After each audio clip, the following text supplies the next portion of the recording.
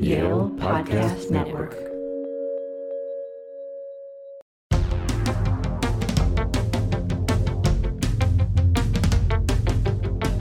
Hello, everyone, and welcome back to another episode of Take This Job and Love It. This is a podcast from Yale's Office of Career Strategy aimed at helping you through the various aspects of finding a job and building a career that you love. My name is Claire Zala, and I'm a junior in Yale College. I work with the Common Good and Creative Career team to support Yale students interested in pursuing careers that make a difference and encourage creativity. Today, I'm joined on the podcast by Mick Hirsch. Mick Hirsch is the executive director of Thrive Gulu, a nonprofit in northern Uganda which assists communities to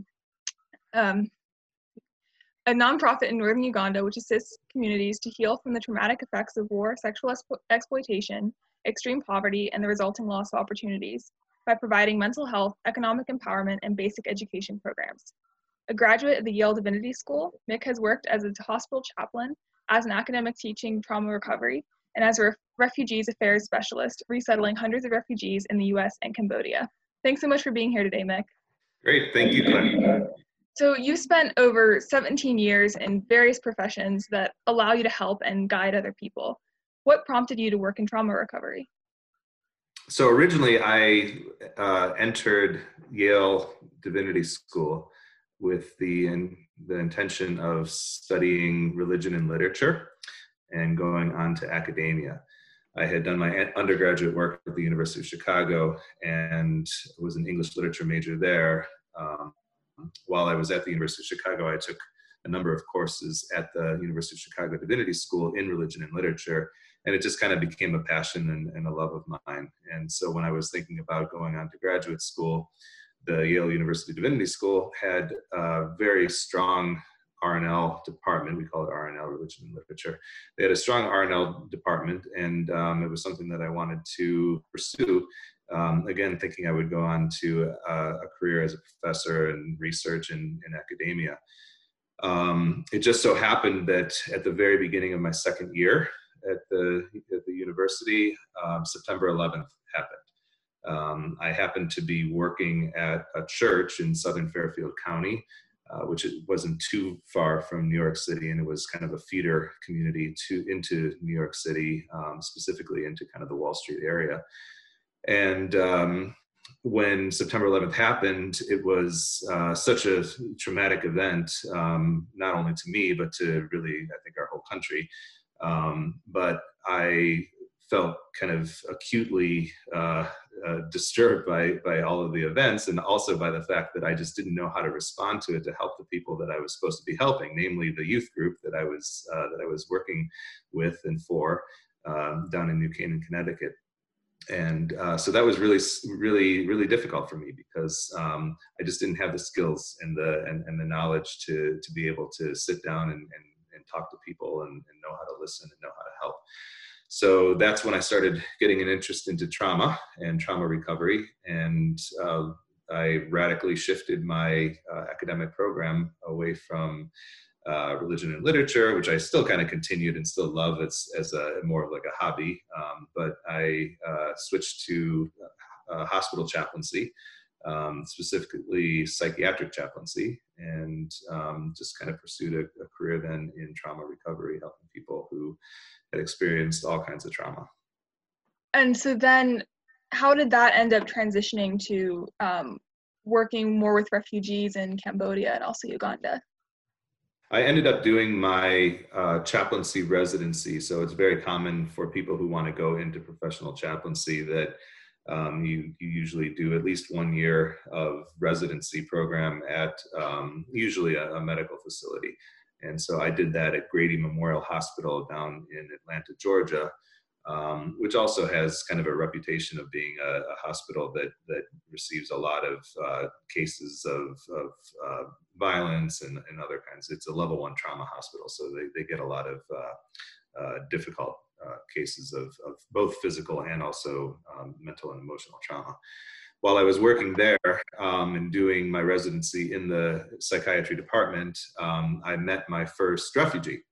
And I was a refugee from Rwanda, and I was just really moved by sitting down and learning about the experience, the story, what kind of journey that that particular individual, and then several other refugees that I eventually met while I was working in the hospital, what they had endured, what they had experienced, how they had kind of overcome it, and yet also how they continue to struggle with the invisible wounds of trauma.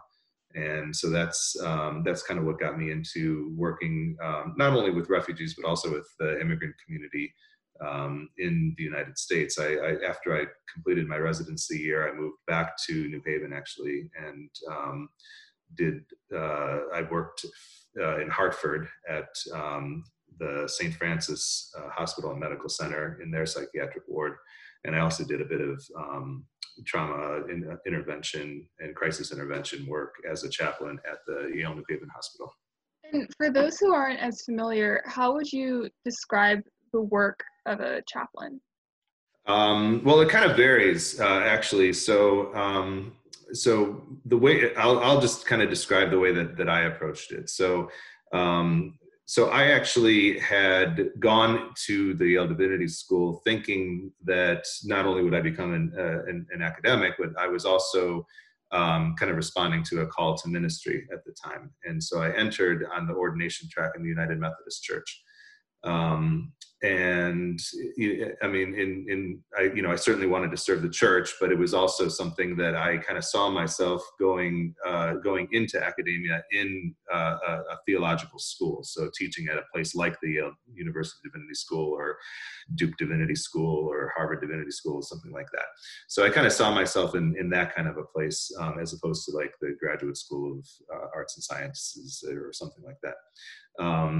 When I started doing chaplaincy, however, one of the things that I learned really quickly was that I found it more advantageous that when I walked into a room to speak with a particular patient, that I walked in the room as that I just walked in the room as Mick, that I didn't walk into the room as Reverend Mick, who was a United Methodist minister or something like that. That I just kind of walked in as somebody who cared and who wanted to sit and listen and show compassion and empathy and try to support that person through a very difficult time and try to support the family and whatnot. So the work of a chaplain then became for me kind of like a companion along a very difficult journey. And a listener, and somebody who would just provide the support that a person needed, regardless of where they were at in their particular spiritual and religious identity. So fairly often I would pray with people, although certainly not always. I always took the approach that I would never ask myself if someone wanted prayer. Rarely, I mean, maybe once in a while I would do it, but rarely would I ask. I usually left it to the person that if they saw in me as a chaplain and they felt like they wanted prayer, then I would certainly offer it. But I was really trying to just provide pastoral counseling, which was really just not unlike the sort of counseling you would receive from a licensed therapist or a psychologist or something like that. So that's basically what I did as a chaplain. I really like this idea of being a companion with someone as they walk along these really dark roads, and I like how that approach allows it to be a very personal relationship between you and whoever needs your help. Yeah, it can be very powerful, and as a chaplain, you go into a patient's room with the recognition that that may be the only time you ever see that person. That you may spend 10 minutes or 20 minutes or a half hour with a person and a family, and that's it. You may never see them again.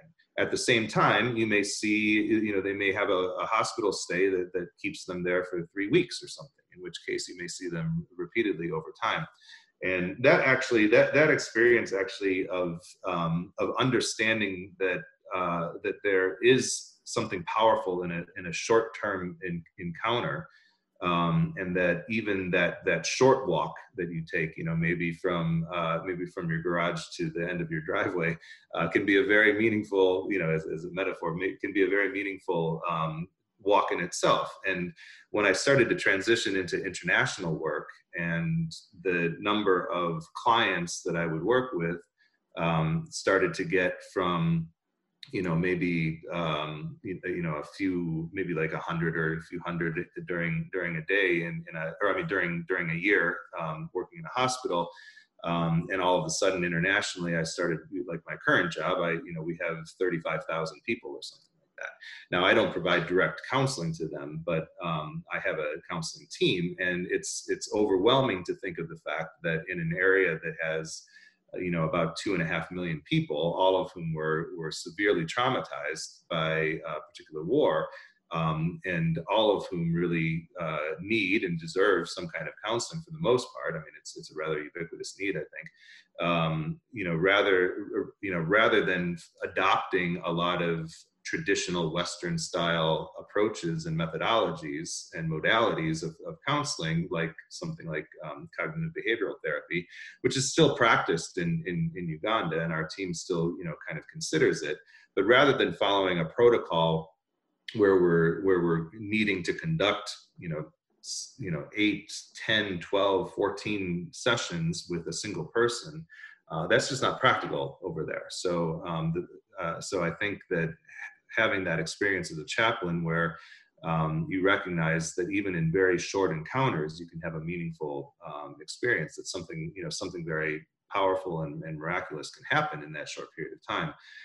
So that's where that kind of spiritual component comes in chaplaincy, and that's where, even though what I do now is purely secular, I work for an organization that's purely secular, but there's still that kind of spiritual component, I think, that pops up or is capable of popping up even in short-term encounters if you only have 1 or 2 visits with a person. And within your work, both domestically and internationally, what challenges have you encountered working and engaging with vulnerable communities? And also, going off of that, how do you measure success? Wow, those are tough questions, Claire. So I guess I would say that international work is one of the most satisfying things that you can do, especially if you love kind of traveling and meeting people from different places, different cultures, different societies, traditions, all those kinds of things. So if you enjoy that, which is something that I certainly do, it's incredibly satisfying to know that you can kind of go to a different place, a place that is very that is truly foreign to you, and kind of begin to integrate into this life of people there, and begin to be a partner of theirs. So I really see the international experience as being partners, because for example, leading up to my time when I worked in Cambodia, I knew quite a bit about Southeast Asia, and I knew quite a bit about Cambodia. I'm actually married to a Cambodian woman, so I have a Cambodian family, and so I knew quite a bit about that particular area. When I started working in Uganda, I knew next to nothing about Africa, so it was entirely a learning experience for me, and I absolutely had to rely on the local population and even those people who I was serving as partners to help me help them, and to help me help them to help themselves. So that part of international work, I think, is very rewarding. It's also extraordinarily challenging. It can be very difficult to live in a place and be immersed in a place. I lived 3 years in Cambodia.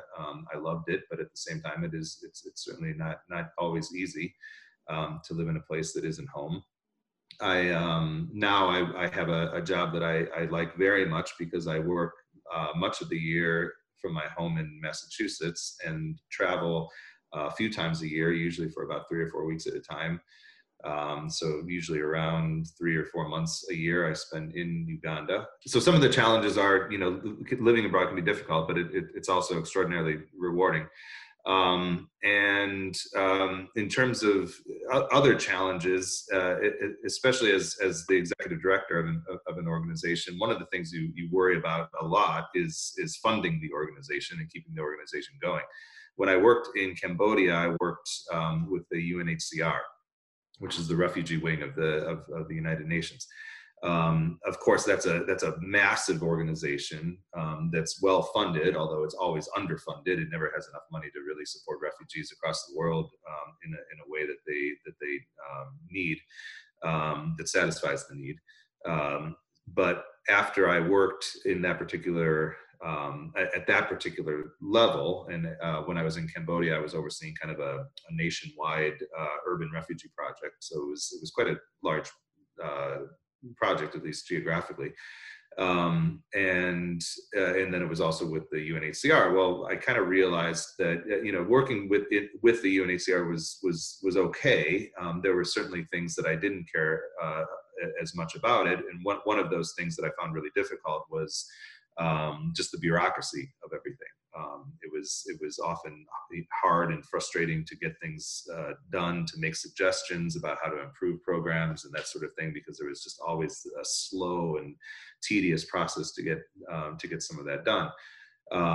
So when I left Cambodia, and then I wanted to continue to work in international work, but I decided that I wanted to try working for a small organization. So the organization I work for now, Thrive, is very small.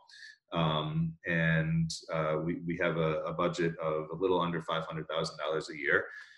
And it's hard to maintain a small organization like that.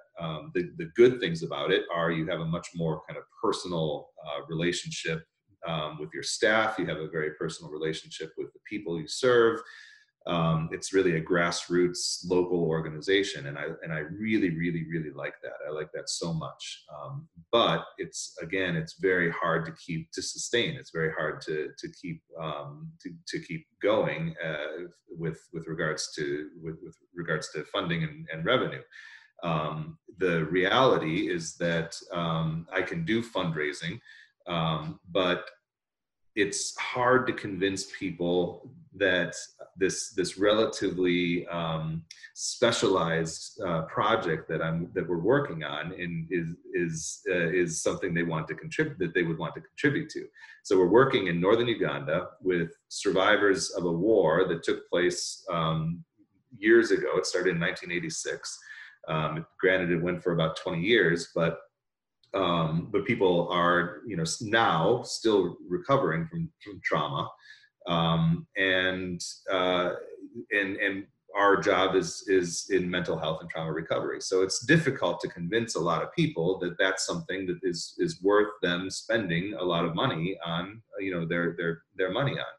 A lot of people, one of the things I hear all the time is, why would I want to contribute to an organization like yours that works overseas when I look out my window and I see so much need right here in my community? And I totally get that. I completely understand, why people think that, and why it's hard for them to make that leap, that helping people who they would never see, a lot of them will never travel to Uganda, why that's important. It's also hard, a lot of people think, okay, well, I can understand something like a refugee crisis. Thrive does work with refugees. We work with South Sudanese refugees. But a lot of people see, okay, well, a refugee crisis or a natural disaster or a famine or something like that, something that's kind of urgent need. A lot of people will want to respond to that. Something that is 15 years out from a conflict where people are still struggling with trauma. It's a little harder to convince. So those are some of the really, really difficult challenges that I face. And what advice would you have for students who are interested in doing humanitarian work? Like, what kind of qualities do you think are important? So, I certainly think that, a genuine interest in learning about local contexts is really important. I think that like people need to suspend their judgments and assumptions about a lot of things. And that doesn't just mean suspend their judgments about the people and the places that they would potentially go work in overseas. It also means, suspending some of your judgments and assumptions about how successful or how reliable certain tools are that you might have learned in college or graduate school, where you've been taught and almost kind of brainwashed that this is the way you need to do it, when in fact the way that you need to do it is oftentimes the last thing that you need to do. And like I kind of alluded to before, what I have found is that a lot of the traditional methodologies that we learn in the West just simply don't apply to people in different parts of the world.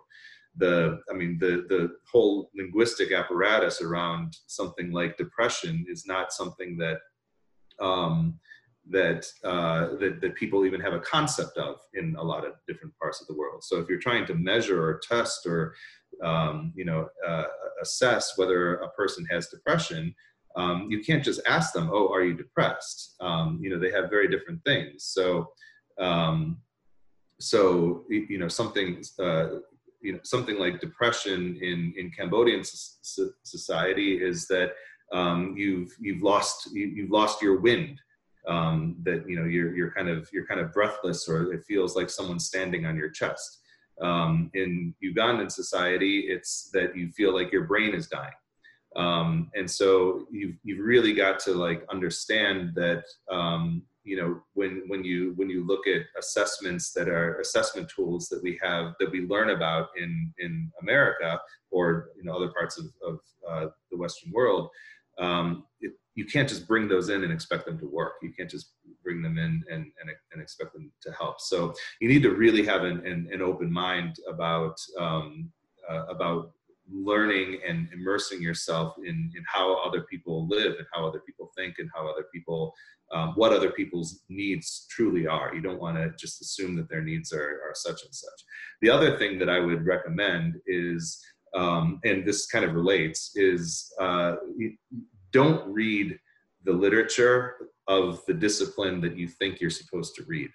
In other words, I think I never read psychology. My feeling is that if you want to learn about people, read a novel or watch a film that's created by a local filmmaker, or read poetry that comes from that local context. Read philosophy. Read things that are going to kind of like expand your way of thinking, so that you're really critically engaging thought and people more so than the methodologies and kind of certain theories that really are just going to kind of like get you all mixed up. And we're about coming to the end of our time here, but I'd love to ask you, what are your hopes for the future? My personal hopes? Whatever that means to you. Okay, well, first of all, I hope we get over this coronavirus thing. Yes, likewise. So let's just get rid of that. And it's comforting to me that we're all kind of affiliated with an institution of higher learning that has doctors and researchers and public health workers and this sort of thing who are at the front lines of this whole thing. So certainly I want to hope for that, and that people stay safe and healthy. And in terms of my own self, I think I'd love to continue doing international work. I'd love to be able to expand a little bit while not growing too big. So I mentioned that right now our organization kind of started in Uganda, in northern Uganda, but now we just recently started working with South Sudanese refugees. So one thing that I'd love to see is that once the situation in South Sudan kind of becomes a little bit more peaceful and safe for people to repatriate, I'd love to open an office in South Sudan so that we can kind of provide the similar sort of services that we do with Ugandans for the South Sudanese in their homeland. So something like that, and then maybe even look to other places in East Asia, or even not even in necessarily in East Asia, but in other parts of the world where people have been traumatized and will be repatriating, and just might need the unique support that I think Thrive offers. Awesome. Well, thank you so much for joining me on the podcast today. This was really awesome, and I really enjoyed speaking with you. Great. Well, thank you. And yeah, like I said, stay safe, stay healthy. And I also hope that all the students out there who are listening are able to get back to a kind of normal education. Yeah. where they're on campus and they can engage their peers and their professors in person. Thank you.